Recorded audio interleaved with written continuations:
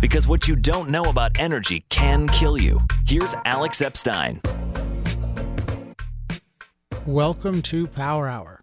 I'm your host, Alex Epstein. Well, I said we wouldn't have any new shows for a while, but now we have an occasion for a new show. This past Monday, October 21st, I debated Robert F. Kennedy Jr. at the University of Colorado at Boulder. It was a really interesting event. Overall, probably my favorite debate that I've done. And one thing that I did in preparation for the event was I put together a webpage that's fossilfueldebate.com so that people could look up different facts that I mentioned and could see that they were actually valid facts, not some sort of partisan claim. And also I decided, well, we might as well do a follow-up where we discuss some of what happened during the debate, including different claims to fact, because I was quite sure that Robert F. Kennedy Jr. would say things that I did not regard as factual, but there would be no full way to deal with it at the time. So today I am going to talk about that stuff, joined by my colleagues who helped prepare for the debate and also have plenty of thoughts themselves. Don Watkins in Pennsylvania. Hey, Don. Hey, Alex. And Stefan Henne in Germany. Hey, Stefan. Hey, guys. Okay, so I know you guys had some, there's a lot that we could talk about, but let's see. I'll give you my overview, and then I'm curious what your guys' favorite parts were, and then we'll spend most of the time discussing what points we think need to be addressed, either more than I did or I didn't address them at all.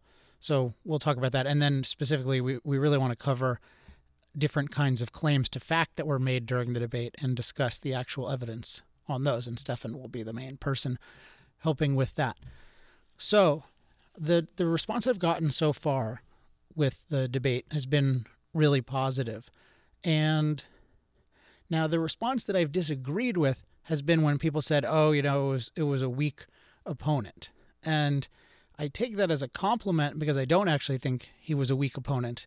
And as someone who was there pointed out on Facebook, he started out pretty strong. Now, he didn't start out with like a completely organized, airtight thing, but he did start out by making what seemed like a pretty overwhelming case against what he expected to be my position.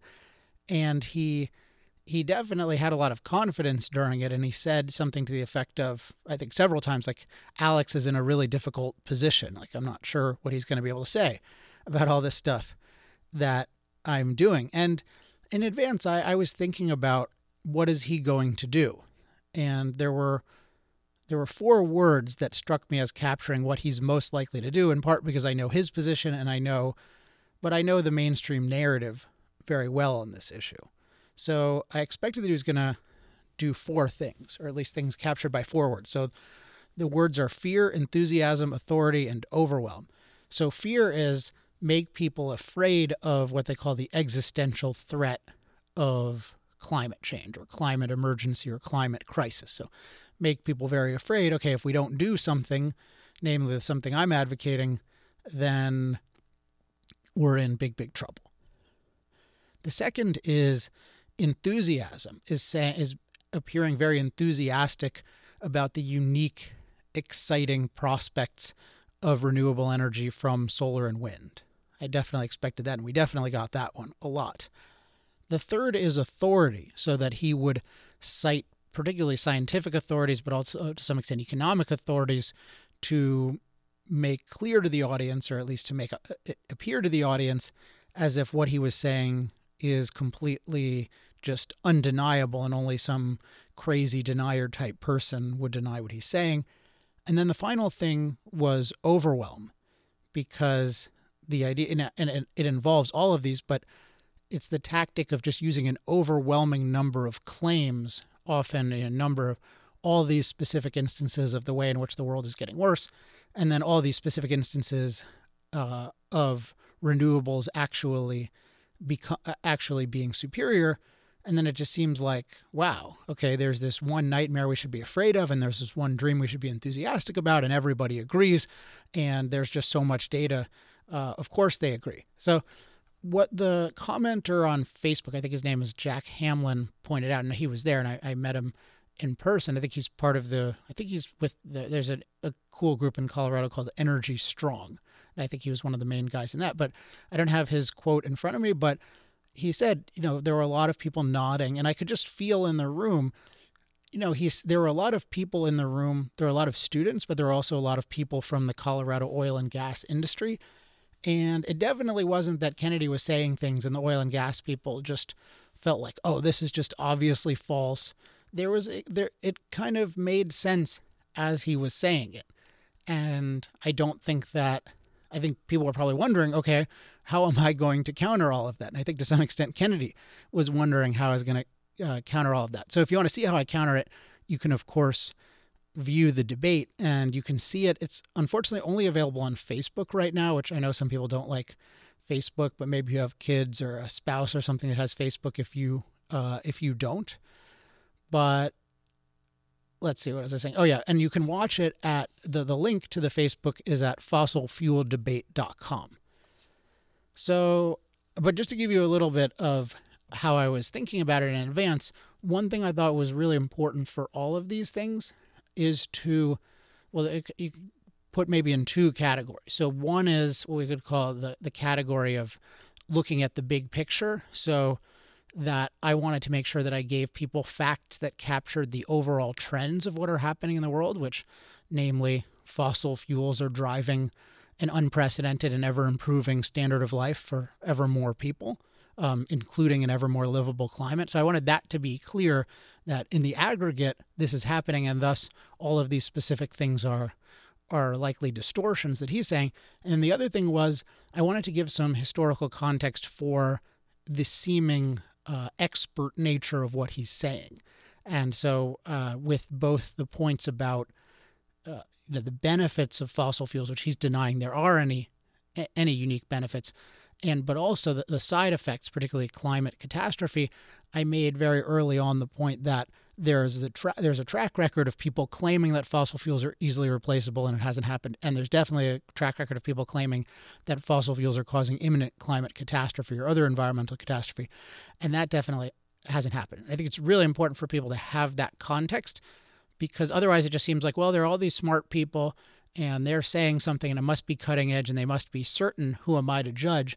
But if you see it as, oh, wait, this is a category of thing that alleged experts have been saying and been wrong about for many decades, then it really calls into question,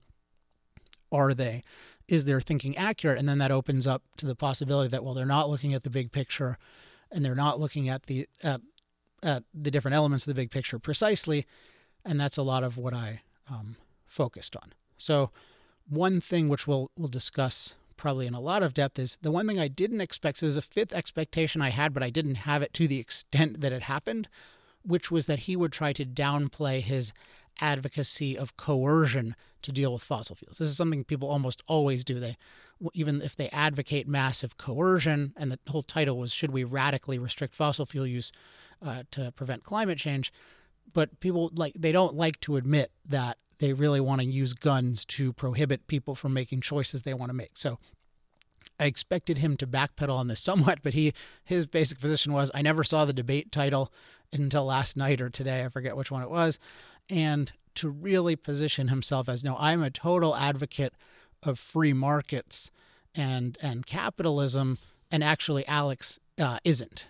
And sort of the core things there, which we can discuss in more depth there. One is that solar and wind are excluded, are punished, relatively speaking, in the market because the so-called externalities of fossil fuels aren't priced in. So actually fossil fuels are much more expensive than we think they are, and those need to be priced in, and then we'll have a real market. And then the other thing he said was that by other means, solar and wind were being excluded from the market. And he didn't give many examples, but he talked about his own house and how he's being prevented from offering electricity to the grid, and that if only we removed that obstacle to solar and wind, if only we gave them a chance, and if only we stopped ignoring the true cost of fossil fuels, which is massive, then we would have universal green energy in short order. And at certain points he even said it will be like free for everybody forever. So it's just a pretty strong statement. So we'll talk about that. But I expected him to evade the coercive nature of his position, but I did not expect him to come out as a champion of free market capitalism. And so there are things I wish I said there. So that was but overall it was good. I was happy with my ability to frame the discussion. I was happy with my ability to engage him on a lot of the specific points and give my looking at the full context or the big picture on those points. And I think I was able to really emphasize the themes of low-cost, reliable energy is fundamental to human flourishing, including a quality environment, that the fossil fuel industry is uniquely good at producing low-cost, reliable energy, and that the side effects of fossil fuels have been wildly exaggerated and distorted and are actually more than manageable if we have low-cost, reliable energy. And then the other point was just that it's essential, it's indispensable to the standard of living and to the ability to flourish that billions of people have, but that billions more aspire to. So it's not just we want to preserve the current thing; we want to expand for ourselves, but also there are billions more people who want a modern life, or at least many of them want a modern life, and they certainly should not be. We shouldn't have any restrictions that prevent that. So that was my overall take. I'll start with Don. Don, just what were your favorite parts of the event? Well, I'll name three. And the first thing is I just thought your opening was very good in that you framed things. I mean, you had 6 really powerful facts that are on fossilfueldebate.com, but in particular, just getting... making sure that at the forefront of this debate was the value of energy and the difficulty of producing it versus the kind of taking energy for granted and claiming that solar and wind had surpassed fossil fuels, which was, Robert's position. I thought that was just like, that really was the core thing in the debate. And if you hadn't done that and tried to debate climate on its own terms, then it would have been hopeless. But I mean, you're by really getting people to focus on the value of energy, which I think for most of the people in the audience who weren't in the industry is something they don't do. It's at most kind of like a subset of how they think about climate. I thought that was important and effective, and I just know how hard it is to do openings and debates, and I thought this one was well done. But in terms of the actual way the debate played out, there were 2 things. One sort of almost trivial, and I'll be curious to hear your commenting on it, because I've not talked to you about either your strategy for this or your reaction, and then one more substantive. But the first was you used your standard example several times, your analogy of how we should think about our energy choices, about looking at the positives and the negatives, this analogy to how we would make choices about whether or not to use vaccines. And the point being that we wouldn't just say, well, vaccines have side effects, so we shouldn't use them. And I mean, you've used this example for years, but it was, notable that Kennedy is famous as an anti-vaxxer, although he denied being an anti-vaxxer and then went on, and this is what I thought was amusing, to explain how vaccines were suggesting that they did cause autism, which is a disreputable, discredited position. But I'm curious as to how much that was an aim of yours to set him up to make what many in the audience would see as an anti-science claim, versus that's just you find a clarifying point in its own right. Well, let me deal with that one first. Yeah. I really like that analogy, and I find it very, very clarifying. And I notice I did not mention him at all, although he acted like I did. I didn't mention him. I mentioned the general kind of position, because I want to make clear that I have insofar as I generally agree with a mainstream consensus scientific position, I think that's important to say, because it implies, okay, I'm not just looking for the most counter opinion imaginable. It's like I'm actually trying to be objective about it. But I wasn't. I wasn't planning on bringing it up myself, but then Guy Benson clearly wanted to bring it up from the get-go. Guy Benson was the moderator, and I was interested in that.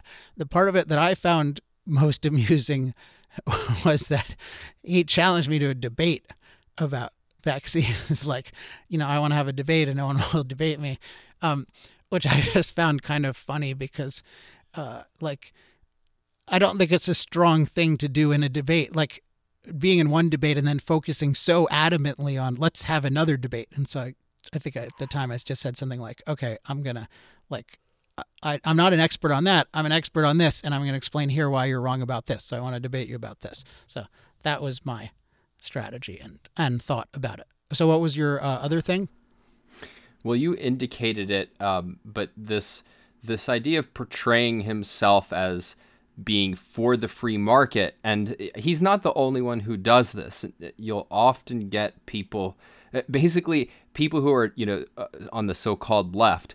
They will often position themselves as free market, but it's always in the context of the next step being, well, there's some externality or market failure that we have to correct if we're really going to be for the free market. And you indicated and made some really powerful points, but I think we should, really underline them.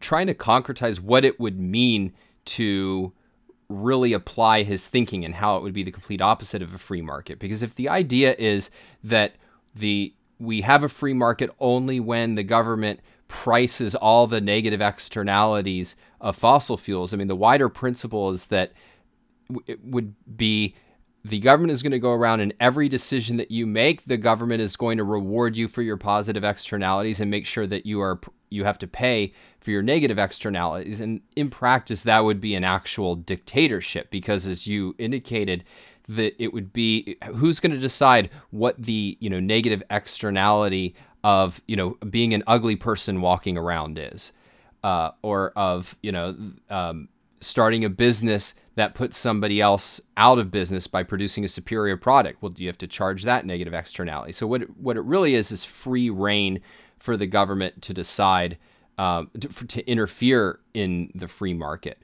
Whereas what a real free market is, you made the point, is it's that you have your rights protected and everybody else has their rights protected. And yeah, you're going to have some unreimbursed positive externalities, and you're going to have some negative externalities that you don't have to pay for.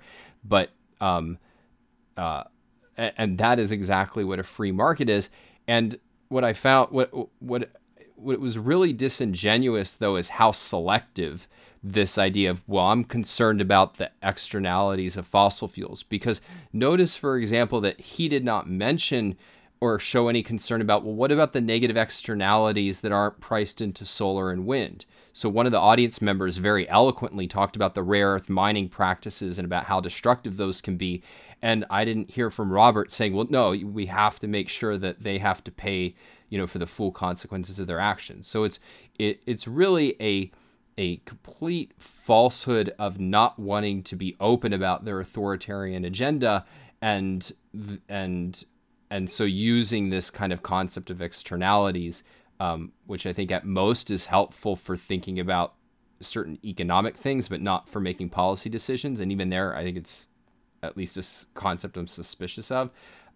But at least if you really believed in it, you wouldn't be using it selectively. Yeah. One example, well, since you've already gone into some depth, let me say one more thing of that. So I mentioned that I think the externalities point is half of his pseudo free market position, which I do regard as actually totalitarian. So the other half is allegedly that solar and wind are being constrained and unfairly fenced out of the market, which we can talk about. But and I wish I had said more about that one, because that was just totally false. But the externalities one, so I agree with everything you said, and it's really important that, yeah, it is a dictatorial thing to give people arbitrary power to at any point decide, oh, this thing should be many times more expensive. I mean, nobody could make any decisions ever if the government had that kind of arbitrary power. The example that I thought of afterward, which I don't think I used at the time, but I think is captures the actual nature of what's going on, including the point I made that people are ignoring the positive externalities, I think I did make the point about positive externalities in the internet, which is a powerful thing. That is, who is paying the coal industry for making possible the internet, which they definitely did in a substantial way, and what are all the benefits from that, and why aren't we thanking them for that? But the example of, I mentioned China and India, and how you have an increase by life expectancy for over 7 years for 2.5 billion people, and that's even an understatement of what's been happening over the past 40 or so years, and combined with Robert's admission that by his calculations, gasoline today should cost $12 a gallon. So you imagine those, so that's basically the price should go up by a factor of 4. So imagine what would have happened to China and India if the price of oil and the price of coal, to some extent the price of gas, although they're mostly using coal and oil. Imagine if those had quadrupled. Well, there would be no way that they could have afforded to industrialize. It just would have been, they just don't have the resources. So much of what's important about energy is that you'd be able to produce it at low cost. People have always been able to produce energy historically. I mean, you could spend a lot of time and resources gathering wood, and you can burn the wood. But what's unique about modern energy, or distinctive about modern energy, is that you're able to have processes that can profitably create energy for a low cost. But if energy was 4 times more expensive, then there wouldn't have been industrialization in these countries, and you wouldn't have anywhere near the increase in life expectancy, and certainly not income, that happened. And what's the destruction of that? I mean, how many trillions or what? I mean, you can't even really quantify it. It's so essential to people's lives. So there's something, what the point is, there's something really off with a kind of methodology where billions of people would not have been allowed to industrialize and extend their lives dramatically and improve their quality of life dramatically. But his view is, 40 years ago, we knew about these externalities, so it should have been really expensive then. I think that reveals that we're talking about the same kind of prohibition and destruction now, but it's destruction of what could be, and now we've seen now what could have been, what could have been 40 years ago, because it was mostly free to happen. But I think it's a stark example of, there's something really off if you're saying that fossil fuels should be 4 times more expensive. Stefan, what were your highlights from the debate? So this was not exactly a sort of hit and answer by the two of you, but I liked how you pointed out that fossil fuels are actually the faster growing energy sources. And so you correctly countered that, he was using capacity instead of actual energy unit consumption. A sort of a bad type of accounting, and you explained that very well. So one level deeper, we had a fairly recent power hour where we actually showed that in actual consumption numbers, that fossil fuels last year grew faster than solar and wind, and each of them grew faster than solar and wind combined, actually. So that was really one of the big things, because we are constantly hearing, and this is what gives the solar and wind advocates a bit of momentum. They are not open to new technologies. They are insisting on solar and wind, so the worst performing, as you often say. And so it's important to realize, as I often say on Power, the order of magnitude of the challenge.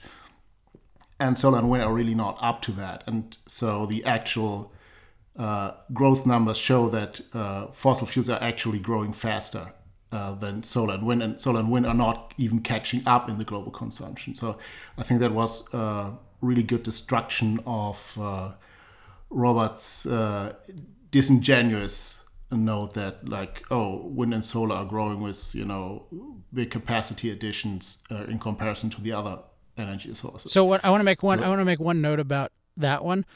So it was very important to me that when there was the opportunity, I made very clear that he was representing the facts in a very sloppy and biased way. And so I would keep going back to the refrain of people are ignoring the benefits of fossil fuels, and they're wildly exaggerating and distorting side effects. And so that was, I think it was important from the get-go that I said like, look, this is being distorted. And I forget exactly what I said, but I was pretty hard on him about it. He never really answered it. He tried to answer me by picking out something else, which isn't what I directly criticized. But I think one of the goals in a debate is to make clear what one's methodology is, and then expose how the opponent is violating the methodology. Because if you can, it's much easier to show. People live can validate to some extent methodology. They can see, yeah, is this person really looking at the full context versus this person isn't? This person is being precise versus this person is being sloppy. You can tell those things more readily than you can validate some claim to fact, although I want to help people validate claims to fact. That's why I had the website there. So yeah, I think it was really important to just repeatedly say, yes, this person is distorting the facts for this narrative, and that's not okay. Okay, what were your other ones, Stefan? One was another one was the insistence by Robert Kennedy to sort of pseudo use the levelized cost of energy, and that was, as you pointed out, like there's empirical evidence. Like if Germany and Denmark see their energy prices escalate, the more wind and solar they use, there's something off with the notion that, oh, they are already so cheap, they are beating everything in the marketplace. And so that was a really important thing. And I mean, there's plenty of evidence that this is the case, that wind and solar are making energy more expensive, and that this is systematic, and why that is. Even though the quantification thing is always difficult, and proponents of solar or wind often use that as sort of an excuse or evasion method to say, oh yeah, no, it's the commodity prices go up, or some other factor, or some taxes or something. But we have plenty of evidence and plenty of examples where we can exactly show, hey, this is a new policy, this is forced on the market, this is not a capitalist free market where people have choices. It's government policy, and it's actually increasing dramatically the energy cost for consumers. And I think it's quite important to simply not accept someone like Robert Kennedy who just says, hey, it's levelized cost, as if you would know what that entails, and then insist on, hey, it's a capital and it's a maintenance and so on. So this is as if this was a full life cycle cost, which it is clearly not, because solar and wind, of course, have integration costs. They are intermittent power sources, and to have them sell a different product, unreliable power, compared to a coal power plant or a nuclear power plant, is that's a different product. That imposes additional cost on the total system, and this is clear now in the literature, in the sort of academic literature. That's clear from the empirical evidence around the globe. Wherever more solar and wind is used, the energy prices go up. And so it's not, so you can't just go around in a debate and say, hey, someone theoretically calculated that the levelized cost of energy are lower for wind and solar, and so that's the truth. And I think you explained that well and held back against that very well. So that was really good in my view. Great. Okay, let's see which ones.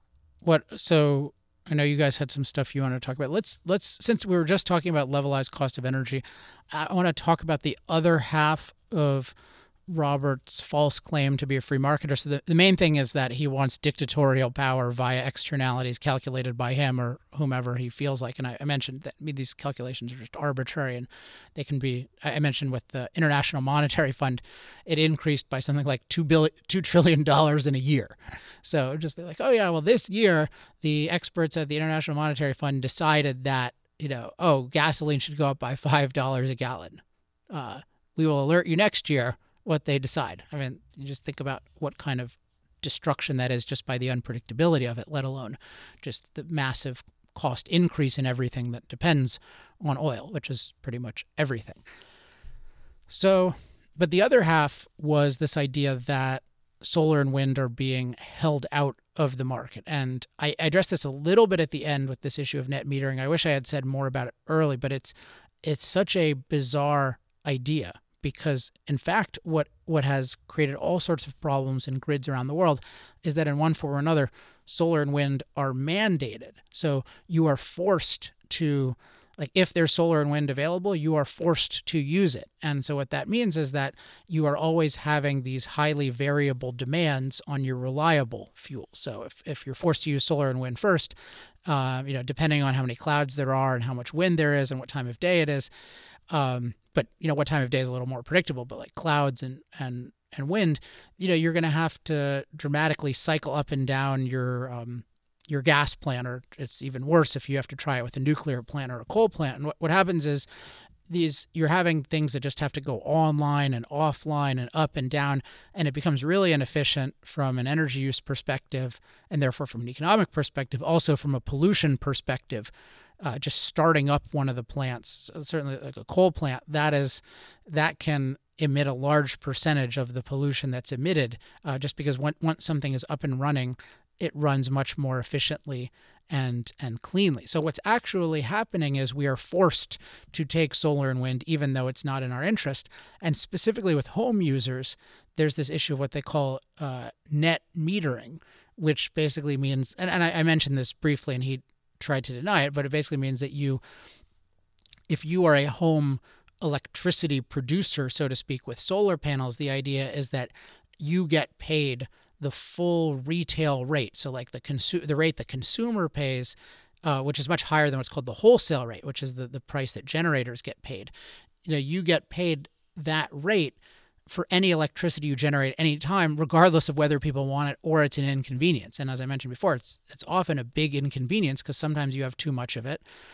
You have more of it than would be efficient to use. So it's just the opposite of the truth that solar and wind are being excluded. They're being mandatorily included. So I wish I had made that point just to capture this. He's not in favor of free market. He's, in fact, the mandated unfree market he's dissatisfied with and complaining about, despite all of these advantages. The other thing that I wish I had said about this issue, I said it a little bit, but I focused a lot on how cost goes up because you have the combination of you have to pay for the unreliable fuel infrastructure and the reliable fuel infrastructure, because the unreliable fuel infrastructure needs almost 100% backup from a reliable fuel infrastructure. So it always adds cost. So that was a point I was happy that I made that explains why the prices go up. But I didn't stress enough that the more you're trying to use these unreliable fuels, the worse they scale. So it's one thing to say, yeah, if you use 5% of them on your electricity grid, then it drives up your prices a lot, and that's bad, and that hurts people, and that's really important. But the other point, especially when he's talking about 100% of these things, is they don't scale at all in terms of providing anywhere near 100% of the energy. And in fact, the more of them you have, the more problems you have, because you're just having these huge spikes of power and then these huge dips. And then if you're saying you're not allowed to use fossil fuel or nuclear backup, then like, what are you going to do? And then, I mean, there's just no, we've talked about it before, but just the batteries are just orders of magnitude, so hundreds of times away from the prices that they need to be. And even they're made using fossil fuels, including the materials are mined using fossil fuels, and a lot of the manufacturing is with fossil fuels. And the mining point in particular, and then the transportation of these materials, points to a point I made a lot at the beginning, but I wish I had stressed more, which is just that particularly for heavy-duty transportation, there's just nothing that is at all close to oil. And what's closer to oil would be gas or even coal. But it's just that there's no, I mean, what the hell is it in terms of like solar and planes and in terms of tractors and harvesters? And so there's just a complete delusion that these are free market successes. I mean, there's no even real hypothetical with them. So to act like, yeah, we're going to get off fossil fuels on the timetable I'm talking about, 10, 20, 30 years, if we just have this free market, like that's nonsense. And that's why, and this is the other point about coercion, which I made a little bit, but I wish I'd stressed even more, is that he has publicly endorsed these acts of mass coercion like Green New Deal, or calls for mass coercion like Extinction Rebellion. So in practice, there's nothing at all that he's advocating that would lead to anything like the solar and wind dominance that he's claiming. And in fact, a free market would likely lead to dramatically lower amounts of those. Anything you guys want to add to that before we go to the next topic?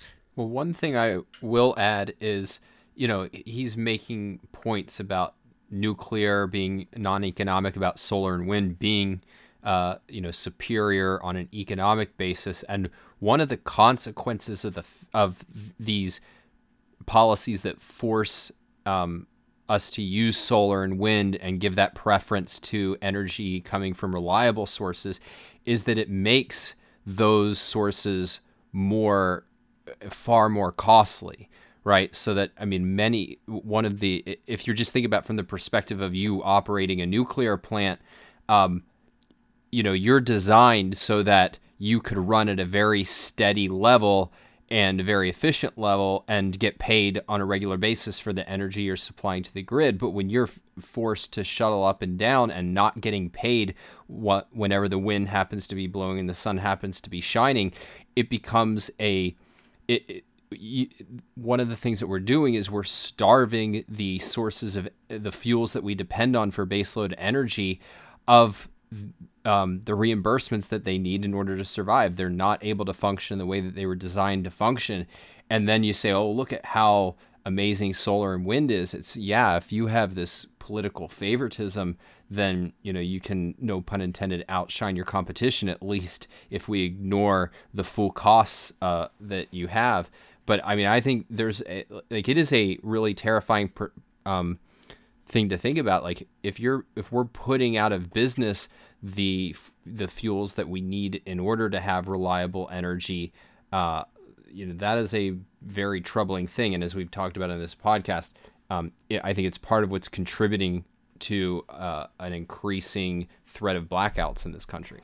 One more thing on this issue that I think came out in our research in advance, and I think we need to do more of, is just that it's really important to document all the specific stories about how green energy policies are deadly and destructive right now.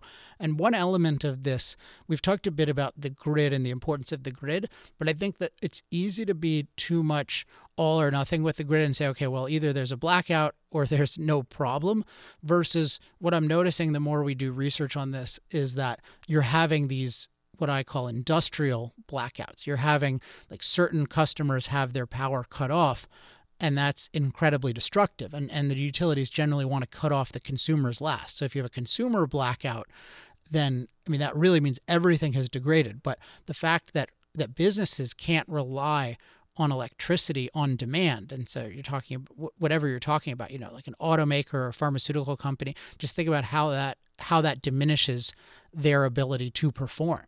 Even if, as an individual, I'm working out of a home office, but just if the electricity could go off for 10 hours at a given time, it would really, really impact me. Now, for my part, because I use, I'm not manufacturing the devices I'm using, I'm just using them, and their energy requirements to use versus manufacture are fairly low. Yeah, I could get some batteries and I could cope with that. But if people are making steel, there's nothing like that at all. So you could just see that these industrial blackouts are already negatively impacting things. I think it's important for us to be able to show very, very concretely what's happening, to document it, to show the consequences on people, and then to be able to say, okay, this is a preview of what's to come, but there's already all this damage that you're not seeing, versus the way they see it as, oh, let's celebrate, on Friday, solar and wind produced X percentage of the energy. And it's going to be a distortion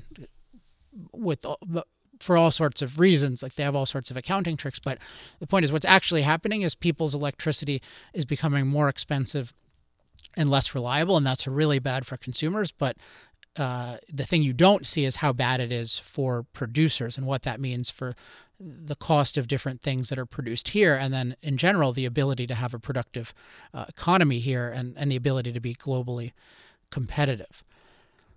Okay, let's see.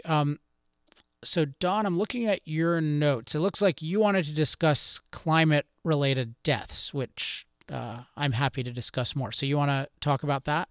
Yeah, so I mean, Robert actually addressed or tried to address this point that you make regularly, and that I think is really crucial to thinking about climate generally, which is that what we're interested in is not is climate changing and are we impacting it, but what is how is climate livability going, and that actually our climate has become much more livable as measured by the dramatic decline in climate-related deaths. And Kennedy's response, first of all, he didn't seem to get the basic point, because he conceded that, yes, there's been this decline, but he said that's not due to fossil fuels. That's due to the fact that we have, early warning and the ability to come in after a disaster and help and clean up. And, it ignored the basic point that is, if we're concerned with climate safety, the primary thing is our ability to act in the face of climate, not what is happening with the natural climate. But then even more than that is did he say that he read your book? He said he read it last night, as in okay, well Sunday then night. It should have been at the forefront of his mind that, like, the kind of examples he gave are things that you had explained exactly how they're related to fossil fuels. That is, fossil fuels, by liberating us from, 90% of us having to farm, it was responsible for a whole technological society, a society of progressive knowledge that enabled us to have things like early warning systems and to have things like, the ability to come in and help after a disaster has occurred, let alone to make things like resilient buildings and, to avoid disasters through things like irrigation. So, I mean, his basic thing, I think his response basically amounted to something like, unless you're literally like dumping oil on top of a storm to cure it, like, you can't give fossil fuels credit for reducing climate-related deaths. And then he made this point. Well, let me jump in on that one too, because if he had read, another thing with reading my books is one thing about storm warning, but it's just not true that all the deaths prevented are from storms. As I mentioned in the book, the biggest historical cause of climate-related death is drought. And so it's not that, we moved everyone out of the drought area. It's that, we have much better, we're much better able to irrigate areas so we can produce more, and then we can have drought relief via modern transportation systems that are oil-based. So, so he claimed that he had some fantastic answer to this, and then I think you're going to talk. So it's just that he did not. It's not true that storm warning systems. It's not true, as you mentioned, that they're not related to fossil fuels. They're incredibly related to fossil fuels.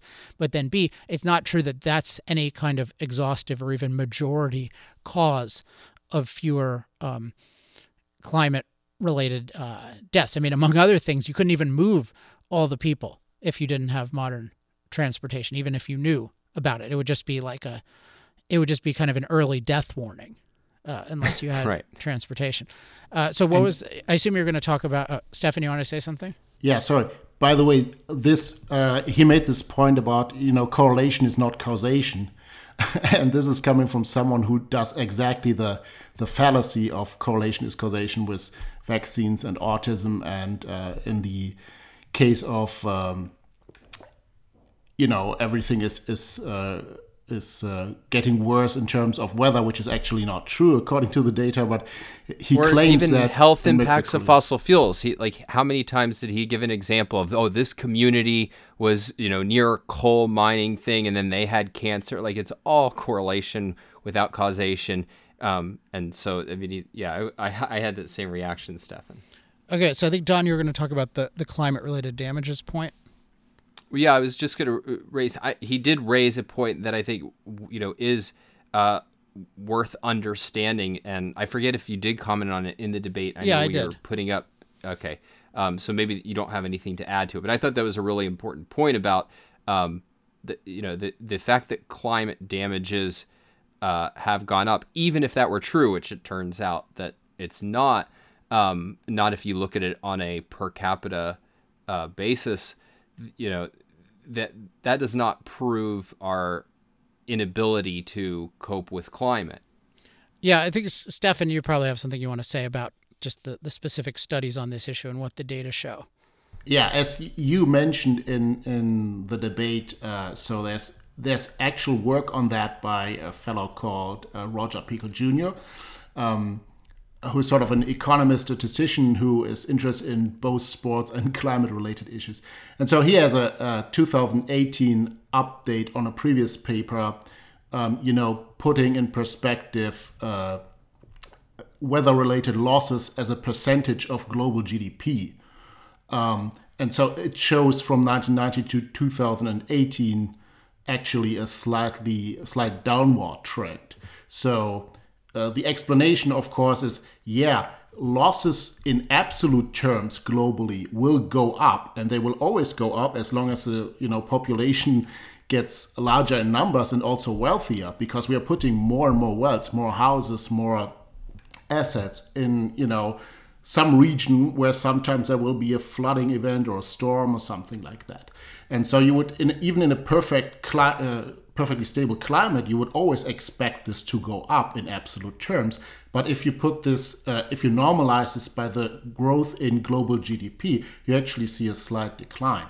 And the interesting part is that even there you would expect naively that even as a percentage of global GDP, the losses should go up, because what happens is people tend to flock to more vulnerable spots as the population grows. So something like New York City or Sao Paulo, some population center in a coastal area or in a river delta, will grow faster than the rural areas. So they will be more vulnerable. These spots are more vulnerable to flooding and big storms and so on.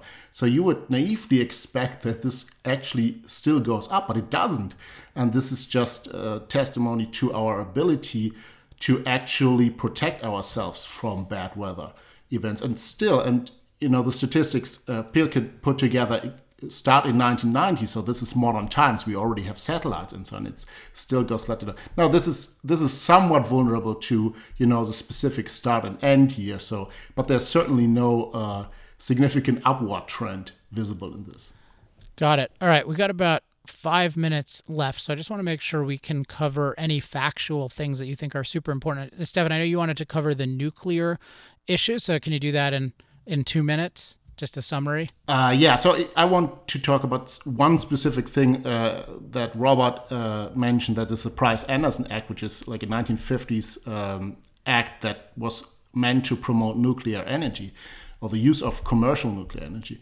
And so he claimed that nuclear is actually uninsurable and they need this kind of law to be exempted from liability in case of a nuclear accident, because it's uninsurable and nobody will pay you when you're damaged by such an event. So what the Price-Anderson Act actually does, and more modern regulations also do and international agreements do, is they guarantee that you will definitely be compensated when you're damaged from a nuclear facility. Because what the Price-Anderson Act does is it gives strict liability to the operator of that power plant or of that facility, and you don't have to go through a hassle of a lengthy court proceeding over 10 years to get your compensation. It actually says the operator of that facility cannot deflect saying something like, oh, it was the supplier's fault, you have to go to him to get compensation.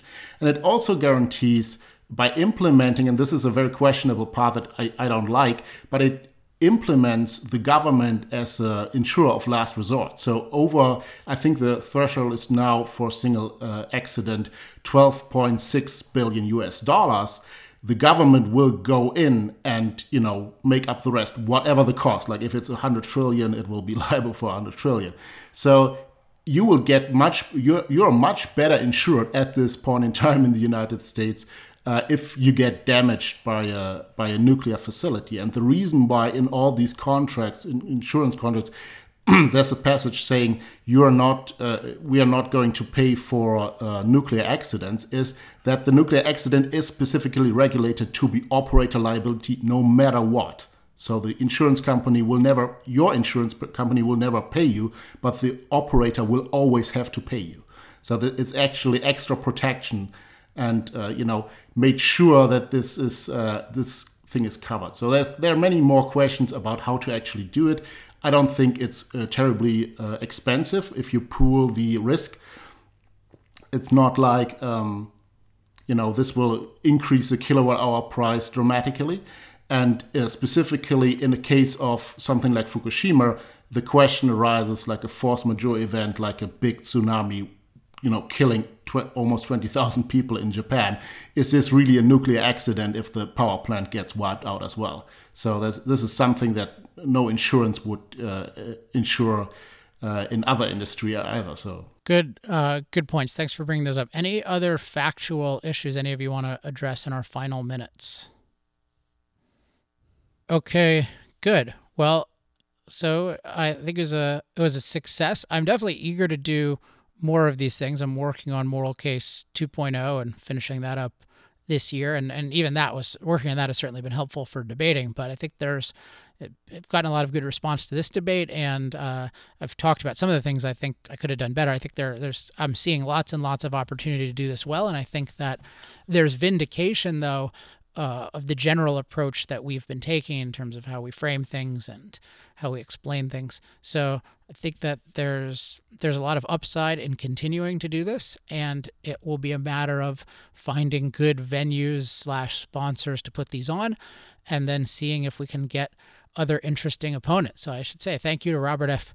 Kennedy Jr. I think you're very wrong about energy, and I hope you change your thinking on it. That would be a good thing. But you did have the courage to go up on the stage and debate, and that's not an easy thing. And I think at this point, people realize that if they're going to be debating me on these things, it's not going to be an easy thing. So I appreciate people who are willing to do it for whatever reason, and I hope that there are more willing to do it, or even better yet, I hope that some of them refuse and then admit that I'm right and then become converts. That would be the ultimate debate, winning the debate before the debate. But I think it's going to be a while before that happens. So yeah, looking for good, prominent people to debate and good venues to debate them in. And hopefully we'll have, I expect to have more of those in the coming year.